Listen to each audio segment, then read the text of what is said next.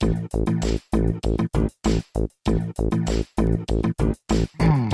and welcome to Minter Dialogue, episode number 386. Today is Sunday the 30th of August 2020. My name is Minter Dial and I'm your host for this podcast. This week's interview is with Ton Dobbe. Ton is an expert in developing software companies. He's the founder of the boutique Value Inspiration Agency, a keynote speaker, podcaster, and the author of the book, The Remarkable Effect. In this conversation with Ton, we discuss how and why he wrote his book, what it takes to build a successful software company where, per Ton, all companies are going to become at least in part a software company, and how to become a remarkable company.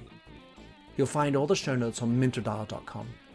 Please consider to drop in your rating and review, and don't forget to subscribe to catch all the future episodes. Now for the show. Hello, Ton Dobbe. Great to have you on the show. We connected with numerous things in common, including the fact that you liked podcasting and are a podcaster. And you're also, amongst other things, author of The Remarkable Effect, which has come out in this remarkable time of the pandemic. Yes. So in your own words, how would you like to describe yourself? How would I like to describe myself? Energetic, visionary, evangelist. And an expert in developing software companies. Well, that's what I've been all my life, yeah. So prior to doing what you're doing now, tell us a little bit about your background. A very long story, but I've been my entire life in the business software industry. And I've been in sales, I've been in marketing, I've been in product management, product marketing, and at the far end of my career at the company in the Netherlands, Unit 4, I was chief evangelist. So that's where the evangelism part comes in, always about what's next for the future. And 2.5 years ago, I started my own company, Value Inspiration. And my tagline when I started the company was, I'll help you reimagine what can be to become remarkable as a software business. And that's where I realized in order to live up to that, I need to figure out like what is remarkable and what are the things that people talk about in the business software industry. So that's how I started my podcast. And after I'd done about 50 or 60 or so, someone came to me, one of my guests, and said, you need to write a book about it. And that became the spark to the remarkable effect as it stands today. I do like the idea of reimagine. Maybe it's a Tom Peters line, but as you write in your book, you really do instruct and inform and inspire through the way you tell your story to reimagine what you're doing. So I couldn't help but think that you might have also been inspired by Goldratt's The Goal. Did you have that as a reference point is going through this, or because you I mean, just for the people who don't know, you write the book very much like a story. It is, yeah. And it's just, it's a whole journey. It's one journey. Exactly. And you're in and out, dipping in and out, and you really feel that, and you make it, you got little sort of casual, elements like, I'll get a coffee now, and then you're back, and then you're talking serious in and out. So tell me. You're completely right. And I didn't have that book as a reference, although it has been, some people mentioned that. One of my customers from the Netherlands, CEO, mentioned that to me, and a couple of other people as well.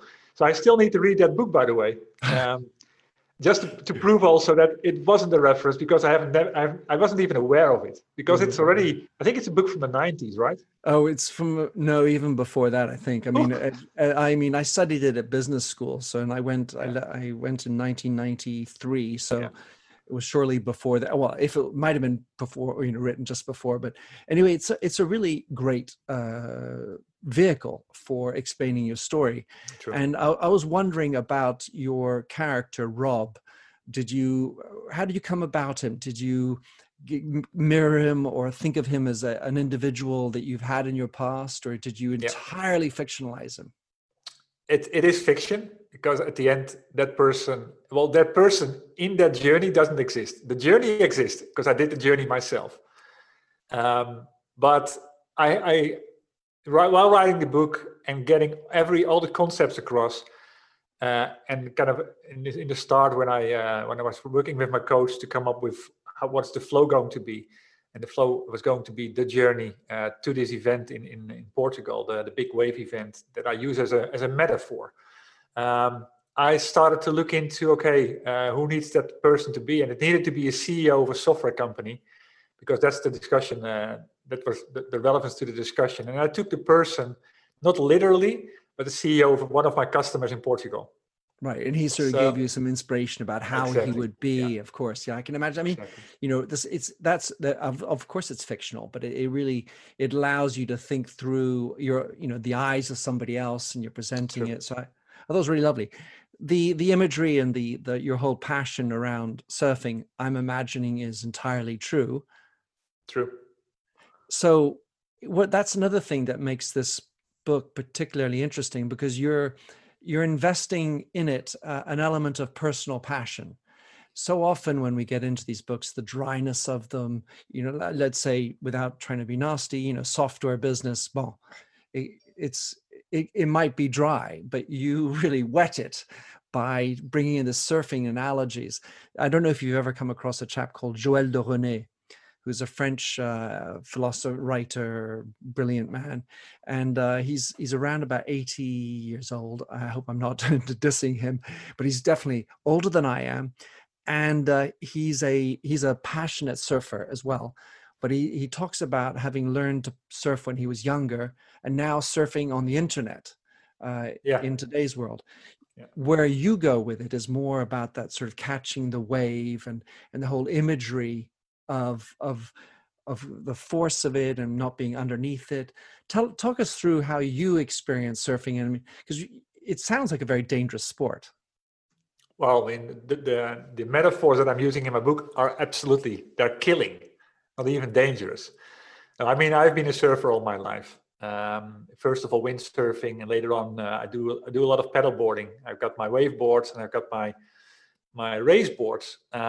So I've got this passion for that. But I'm living on the Mediterranean Sea, and there's hardly any wave. What I am passionate about is where, the spots in the world where there are these extreme waves. And one of these spots is Nazaré in Portugal. So when my coach, when I was working with my coach to write a book, she said, do you have a passion for something? Do you have a hobby that you can blend into the book? And I said, well, that needs to be surfing then. And one thing that I could use as a metaphor is big wave surfing, because the whole analogy around that big wave, you can link up everything to it: strategic segmentation, positioning on the wave, timing, preparation, picking your moments, picking the momentum. I mean, there's so many concepts that I want to get across in my book that I could link back to that sport. So that became the red line through the book as I take my journey to that spot. Sure. So I really dug that. When it comes to surfing, because I've managed to get up on a surfboard. When you think of surfing, when I think of surfing, I think of the next wave, because basically I don't survive the first one, and then it's just about sort of not being crushed by the next one that's coming in, or going back for the next one. So there's a sort of an iterative process to it, and it led me to think about the cycle of capitalism. So I think of capturing a wave, and then let's say the first wave was the fax machine, then the second wave might have been the mobile, the third wave or whatever. So is that also part of it for you? Sure, absolutely. It is. It's about like which wave do you want to ride? Do you want to ride the busy wave where everybody's on there and you're part of many vendors, and you have to find and fight for your spot, or do you pick your niche? For example, the big wave surfing, and want to be in an area where you actually can be the best because the number of players is less. The story goes about having a sensing what's coming, sensing the trends, and knowing how to start combining them, because then you can start to combine multiple forces that create a larger wave. And that's exactly also the analogy I use for Nazare, because that's exactly happening there. There's multiple canyons coming together there, creating almost two waves coming together into one. Right. And that goes into, it perfectly aligns with what you were talking about. There are waves in technology, and there's waves of new technology coming to the market that are disruptive, and that can become your breakthrough moment. And it's keeping an eye for that. The other thing that you have many stories in the book. You bring in lots of different examples. I think it was in South Africa where this chap decided, or a woman, I can't remember, decided to go after not the beaten path. It was a smaller segment where there was less competition, where the value could be more apparent. I think that's an interesting example. So many companies seem to want to go after the big thing. Let's say even if they start small, they necessarily keep on wanting to grow. And it feels like that the only thing that they're interested in is the growth. Yeah.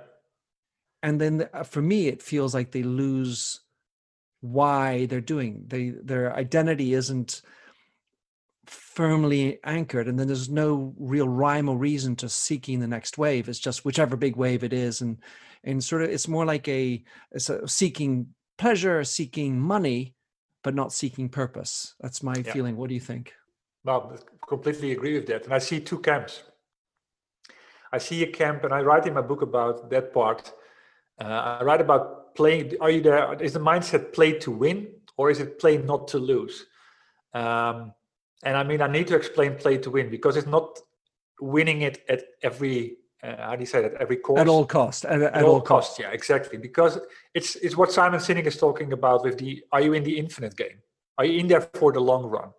And, if you do that, then it's about the value what you want to deliver for your customer, and making sure that value is always at a level where they will keep talking about it. That's why the book is called The Remarkable Effect, because you need to create things that are worth making a remark about. It's a very simple concept, but at the end, it's pretty hard to do if you have the wrong mindset. Because with a different mindset, the one, for example, play not to lose, that's far more about taking shortcuts. It's about the short term, like making the next quarter, making the target of the year, where it's much more about pleasing the stakeholders and the shareholders rather than your customer.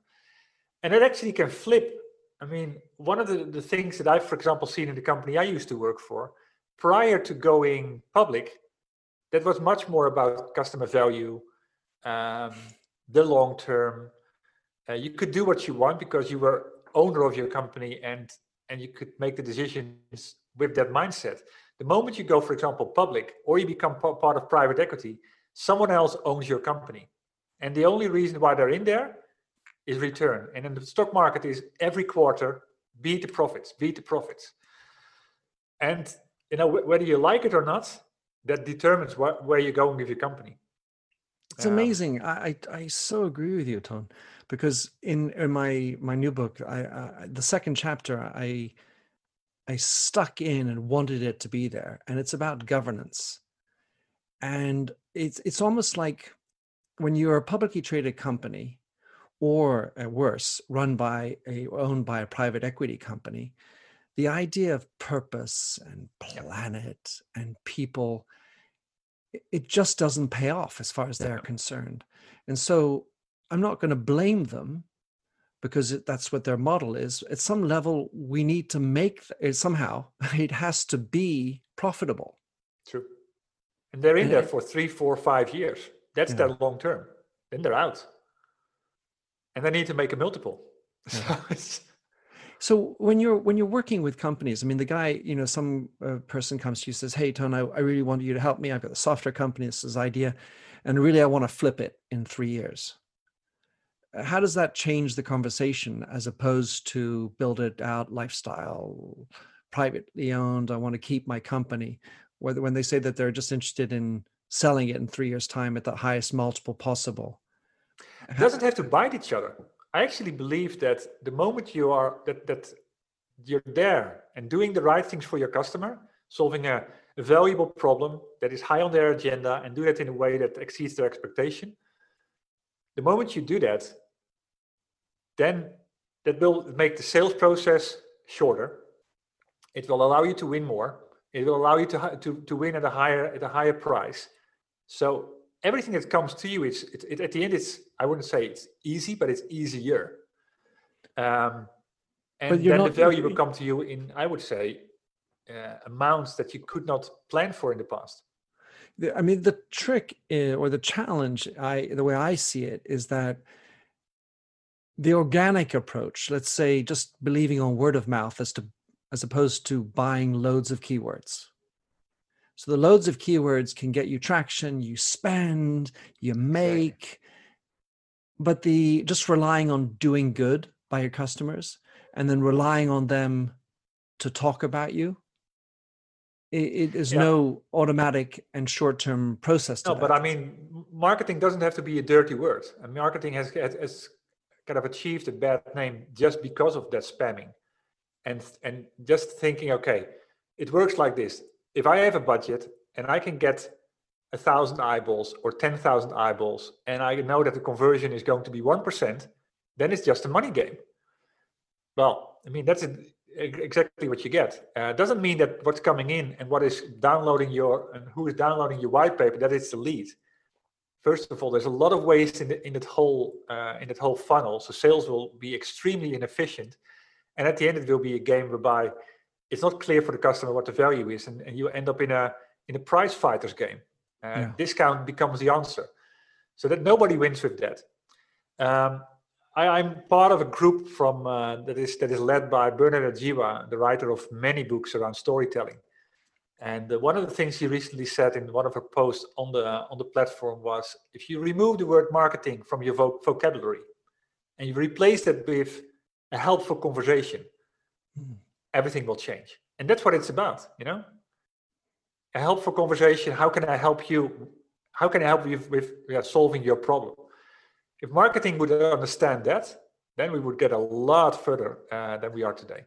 Well, it might be a little bit of a red herring, but that makes me feel, and you who attended my podcast festival, that actually it would make the whole world a better place if we could remember the art of conversation. And exactly. And it seems remarkable, right? That there's sort of a one-wayness to the way society is devolving, and how companies are selling. They just push, no listening, no opportunity to have a to and fro. Exactly, that's true. I mean, you use the word remarkable already. It's funny that is, if you do that it's so unique that people even start talking about it. What happened to me yesterday? Yeah. So one of the things that's interesting is at one point you mentioned that essentially all companies will become software companies. At some level, there's a suggestion that no matter what you are, you're going to get into software. And so I was thinking about L'Oreal with selling shampoos, but maybe for those who aren't so close to the business as you are, what is special about the software industry to work right in it, working in with so many coders, so much relying on SaaS and this sort of vaporware, these other concepts? How is software different than other industries that I'm more familiar with? Good question. At the end, of course, it's technology driven, and what I see, of course, is there's a lot out there. You're talking about vaporware, a lot out there whereby companies use technology, create technology, and then start searching for the problem. I've got a product. Well, yeah, you got a product, but then you got no audience. At the end, it's like, okay, why do we have shampoo? It solves a problem of whatever, fat hair, or it solves a problem of how do you say it, dandruff? Dandruff. There's all these type of things. So it starts with the problem, and then you solve it with combining something and then selling that as a package. that's of course that's how the software industry needs to work as well. But sometimes you get too excited with all the techniques that we have available these days. I mean, if you go back 20, 30 years ago, there was DOS and there was Windows, and now we got clouds. And I mean, cloud in itself is just a delivery mechanism. But what we get with cloud is all this data, all this compute power, all the technologies that can crunch that and make something useful out of the data. And with that data, then we can start to do things we've never been able to do before. That's where there's a mental click that needs to happen. The things that I have observed and like your feedback on it is, first of all, in the development of software, oftentimes the developers or coders are distributed. Just to use an example, they might be in India or in Romania or Russia. So by definition, you're generally working with a distributed team. And then what I also understand is that in the development cycle, especially when they're distributed, they can work 24/7 in 3x8 cycles around the world. And that seems to be it's a very different type of work environment. Is that a fair statement, or is that just sort of... No, that's absolutely true. I mean, that's first of all, of course, one of the things with the outsourcing part comes often through private equity because it's much cheaper.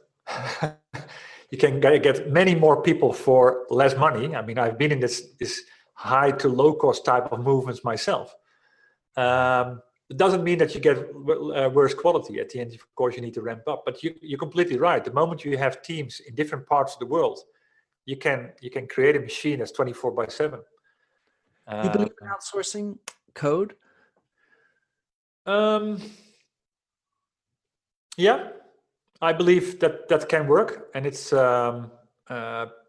I mean, at the end, it's about what you want to create, and of course, sometimes with these innovative ideas, it's also about time to market.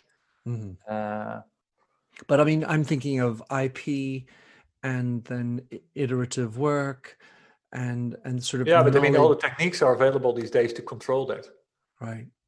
I mean, this whole world has been taking very good care of itself. That all of these things can work in distributed teams rather than one person being responsible for everything.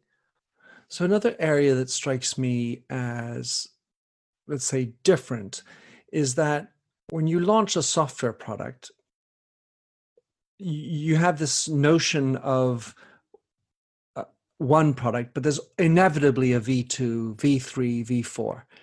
It's sort of baked into it, sure. Within 0.01 version. It never stops. And that feels different. I mean, when I was selling shampoos, we, every year we might renovate the formula, because that is good to have new on the packaging. It doesn't feel like new is what you're selling when you update. It's more like correcting, fixing patches, and of course, combination of those things. Yeah, sometimes improving. Exactly.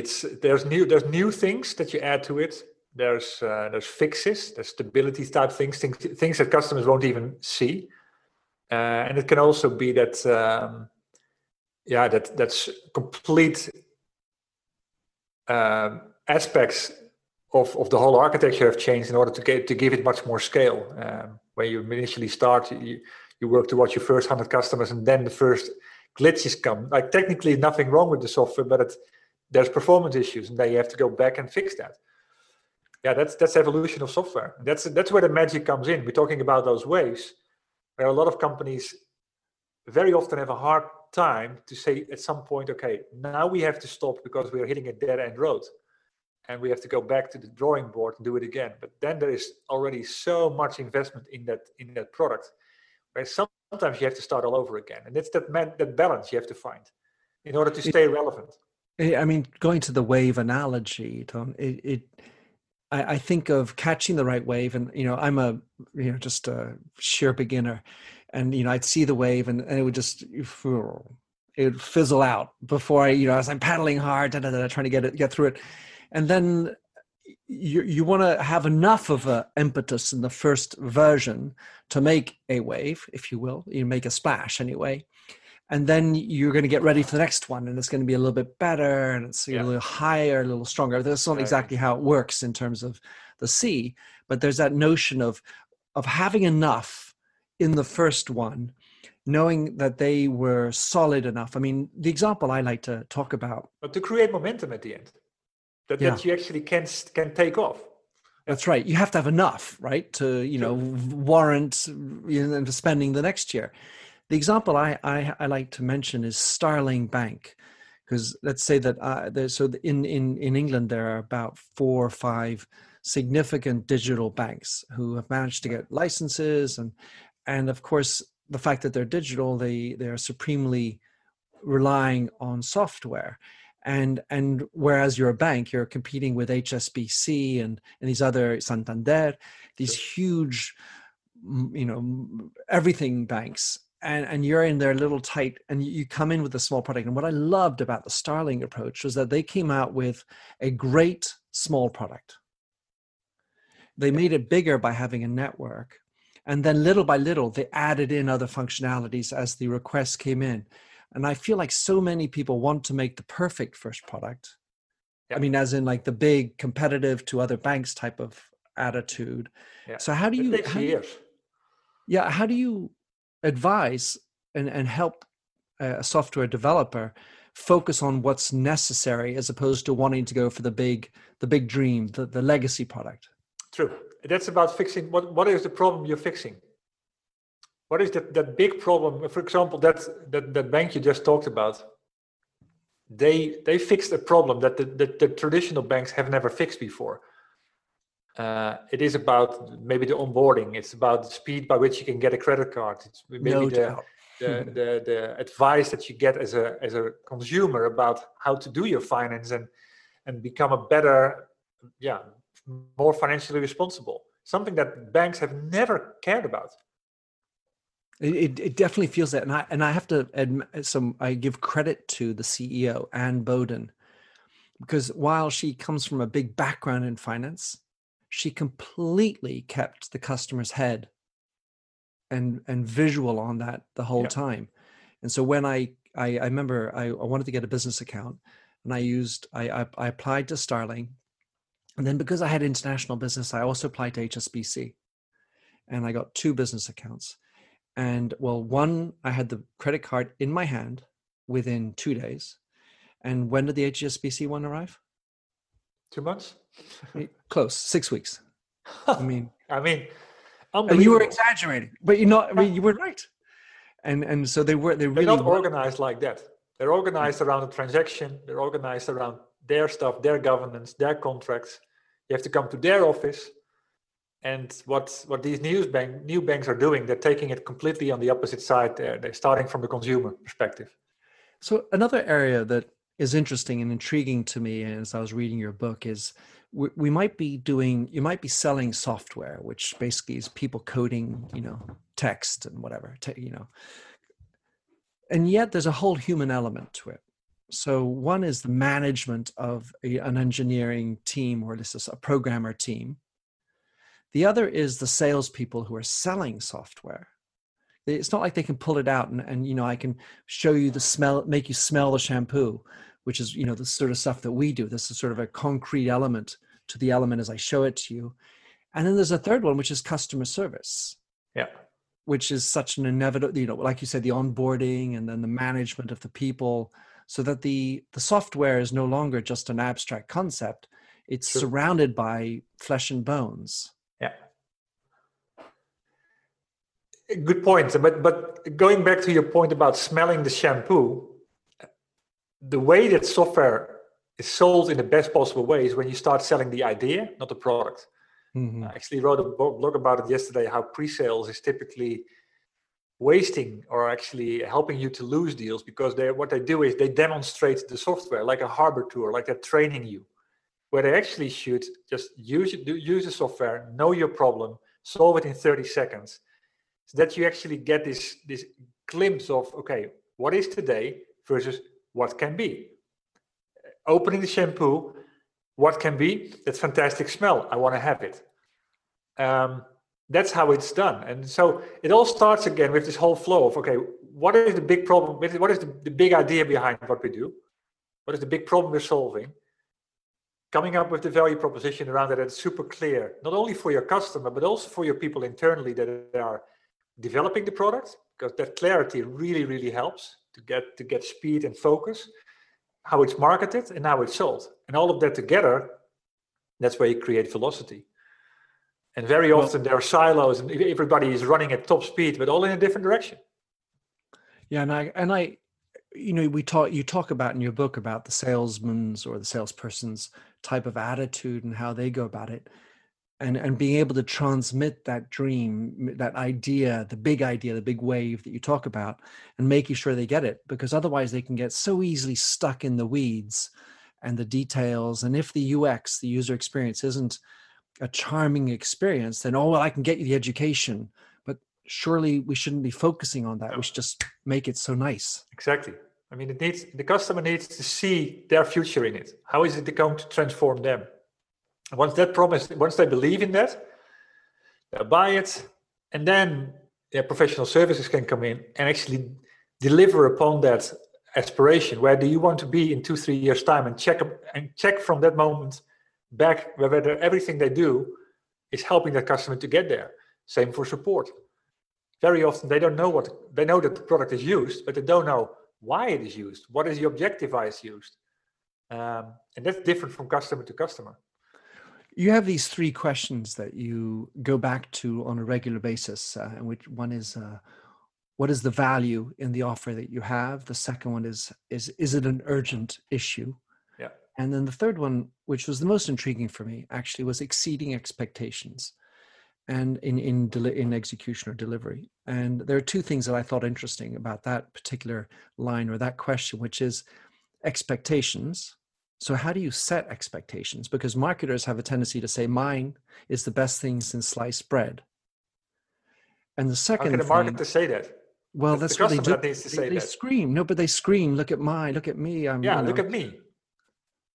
Yeah. I'm the best. That is a big mistake that many companies do. They keep talking about themselves. The only one that can say it's best since sliced bread is the customer. And then the second thing is this notion of delivery. And while it is for sure in the code, as in, if it's done well, there's no many bugs or not so many and so on. Like with Starling, for me, the availability of their customer service on call, regularity of and the speed with which they come back to me, as opposed to these sort of ridiculously monolithic banks that just haven't got that as part of their delivery. Yeah. But it's not, I would say, something that would be natural to software companies to think of a customer service as part of their brand and delivery. That is the beauty at the end, where the business model is as broad as these days, because the world has moved from a license business, everything sold upfront. When that was happening in the past, the champagne went off at the software vendor's office. Now what is happening? Okay, now when you sell something and the customer subscribes to the service, the champagne goes off in the customer office, because that's where they start to gain the momentum. But the problem and the risk and the ownership is on the vendor side. So they need to completely rethink how they do that. And with software as a service at the end, it's also that it's a monthly thing. Customer can say, I don't renew at the end of the month. Then you've lost the customer. So the software industry has had to grow up really, really fast in the last 20 years. And some are still in the process. And of course, we've also really moved into this sort of subscription model, where you're not buying a disc. And that's also made the need, unless you're a sort of a bad actor where you are trying to capture and imprison people in your subscription, True. You're in a constant need to prove your value. Exactly. That is why this question keeps coming back. Is what we are solving valuable to the customer? That's not enough. Is it also urgent? Is it critical to them? Is it on the top of their priority list? So are we still solving the right problem? And then, like, exceeding expectations, not compared to your competitor, but in their eyes, in terms of their alternatives. Because we always, too many vendors look at the competition left and right and say, well, we're better than them. Customer couldn't care less, because the customer could indeed choose one of the competitors, but has many other options, also doing nothing. Well, so one of my favorite questions on that note, Tone, is to say, to what extent, if you disappeared, would it matter? Yeah. And if you're just gobbled up, or your business would be replaceable by Exactly. a competitor, then you've got a challenge. As you like to say, Exactly. it's about being different, not just better. Yeah. And the question around that is like, would your customer be sad if you cease to exist? Yeah. Sometimes they just, okay, well, not around. We'll buy something new. Easy but others come, will easy go. they will be seriously in a bad place, because they got so dependent on it. One of the examples you talked about, which I absolutely adored and had to look up, was the example Good Loop, where the woman Amy Williams. So tell us about her. I just love her journey, and because meaningfulness is such a powerful word for me, and in the advertising and marketing space, it's kind of a rare word. So just talk us through her, because I thought that was, for me, the most interesting example that I read. I think it's at the end of the book, so it proves you've read it. So that's good. Now, Amy is indeed a fascinating entrepreneur, like the many other examples that I've got in my book. But she's definitely one of my favorites as well. She was working for in the advertising industry for a long time. Then decided, okay, is this what I want to do with my life? Went on a sabbatical, ended up in Argentina, and started to work in a Commodore, which is like a place where the poor people give help even poorer people to get some food. And she said, okay, there needs to be a way to support this type of initiative, because it's fantastic, and the world needs more of that. So she started to think about, okay, how can I use my skills, my experience with creating something like that? And she started to think about her big idea.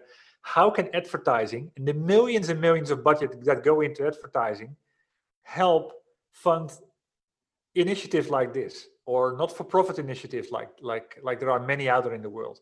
So she came up with her company Good Loops, whereby she's working with organizations, and that can be Coca-Cola, it can be all kinds of companies that want to do something good. They create an ad. The moment you click on it, you see immediately that by listening, and by listening to the message that they have to get across, you have the ability to fund an X amount of money to a charity of your choice, or to a particular charity. So the funding goes directly to doing good, which is a completely different way of advertising, of course. And you can discuss whether that is ethical, yes or no. But at the end, it's much more ethical than what advertising is today. And we started on that earlier on with it's spam, it's interruption. And she talks about, as you mentioned it, this notion that instead of just buying keywords or the SEO, there's a purpose behind the click, if you will, that may be less expensive to repeat. I mean, even though you have to pay for it and such and so forth. Yeah. But there's like, I'm going to go back to that. I think, Amazon uses the same type of thing when they have, you can choose to purchase through one of their affiliate links where they give a donation to somebody. You don't have to. You can just stay with Amazon.com, or you can use this affiliate, which is a charitable thing. You're like, it's not any more expensive to me, but hey, what the heck?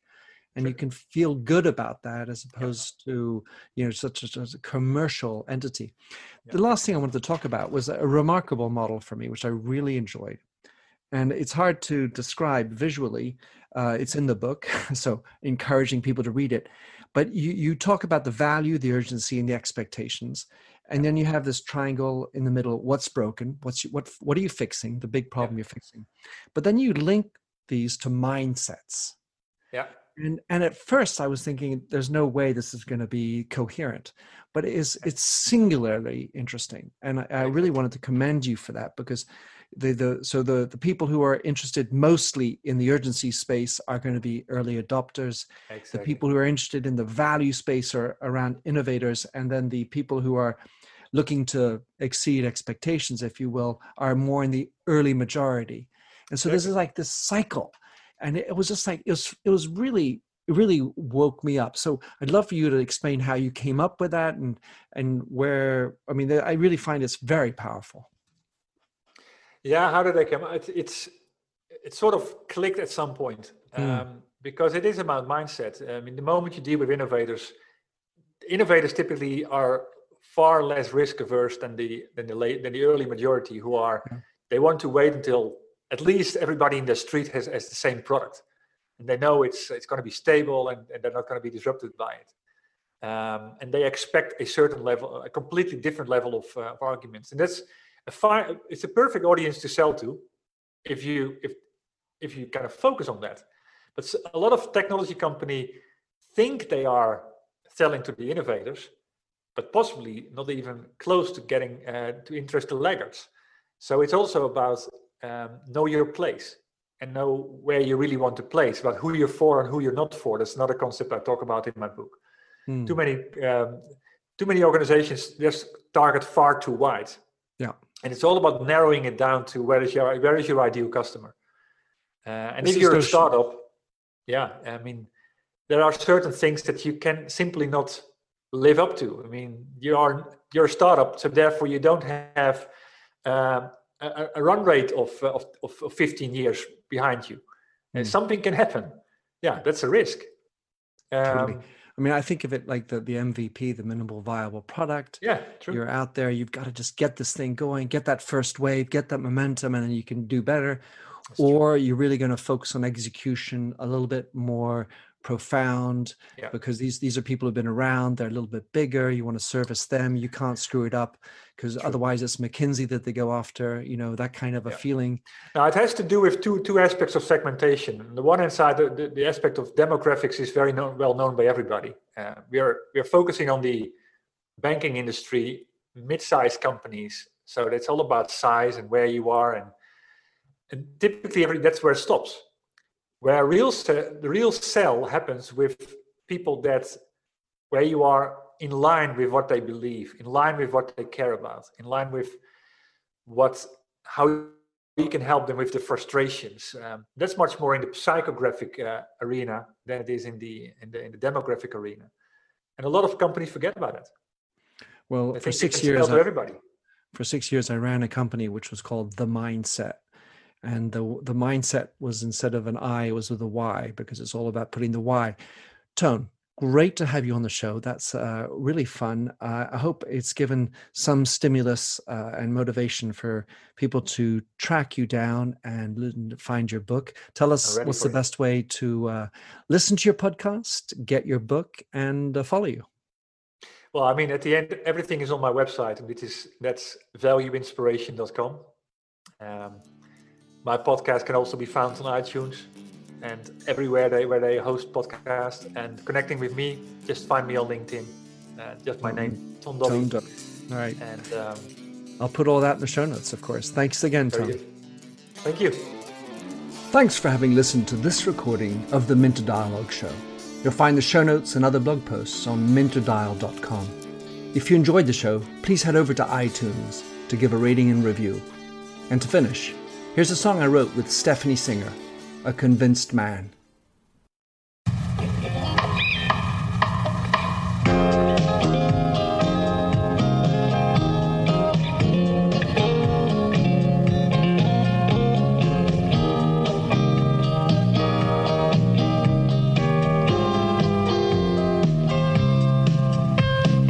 I like the feel of a stranger tucked around me, precipitating the danger to feel free. Trust is the reason, still I won't toe the line.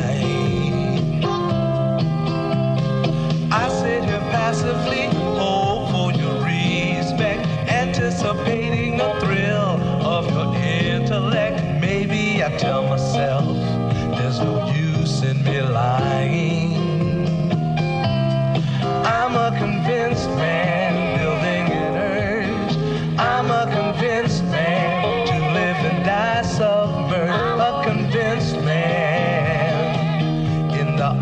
arms of a woman.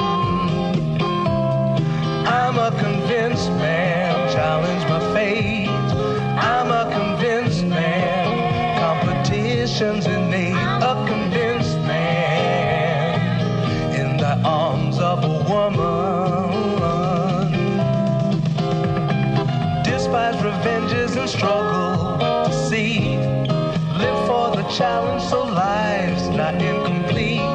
What's wrong with challenge? I know soon we all die. I like the feel of a stranger tucked around me, precipitating the danger. To feel free, trust in my reason, and let me show you why. I'm a convinced man, practicing my lines. I'm a convinced man, here in these confines. A convinced man, in the arms of a woman. I'm a convinced man, bid to the test. I'm a convinced man, I'm ready for an arrest. I'm a convinced man, in the arms of a woman.